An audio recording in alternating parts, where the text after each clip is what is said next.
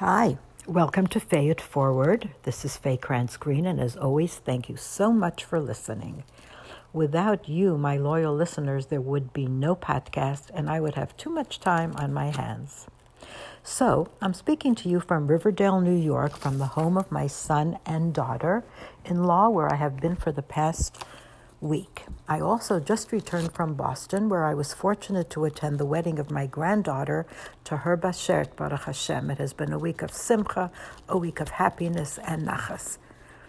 You know, there is so much in our lives that we complain about, small trivial things that get blown up out of proportion. The cleaning lady didn't show up, the sponge cake in the oven didn't rise, the son or daughter is still not married. That one is not trivial. But in general, we make mountains out of molehills. We all know the pasuk, Eza chochmah someach bechelko. We know how to say it, and we do, to our friends or neighbors or siblings. But do we say it to ourselves on a daily basis? No, because we don't see how much good we have.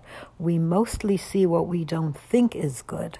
That's just human nature, but it's fixable easily. All it requires is for us to say my da'ani in the morning and thank you Hashem for another day in which we will be happy. Why will we be happy? Because we are like the rooster who crows every morning because he has confidence that it will be a good day. And we say thank you to Hashem even before the good is noticeable because we believe it's coming. We know it's coming. Today, I am so thankful for my children, Sollen sein gesund. These last few weeks, I have been having some minor health issues, and every one of them weighed in on what I should do and how I should do it and when I should take it, etc., etc. At first, I thought they were going overboard, but finally realized how fortunate I was because I realized how much they cared about me. Several of my good friends told me that I should be really grateful because their kids don't do that much for them. Now, I know that's not true, but it's sad that they even think that way.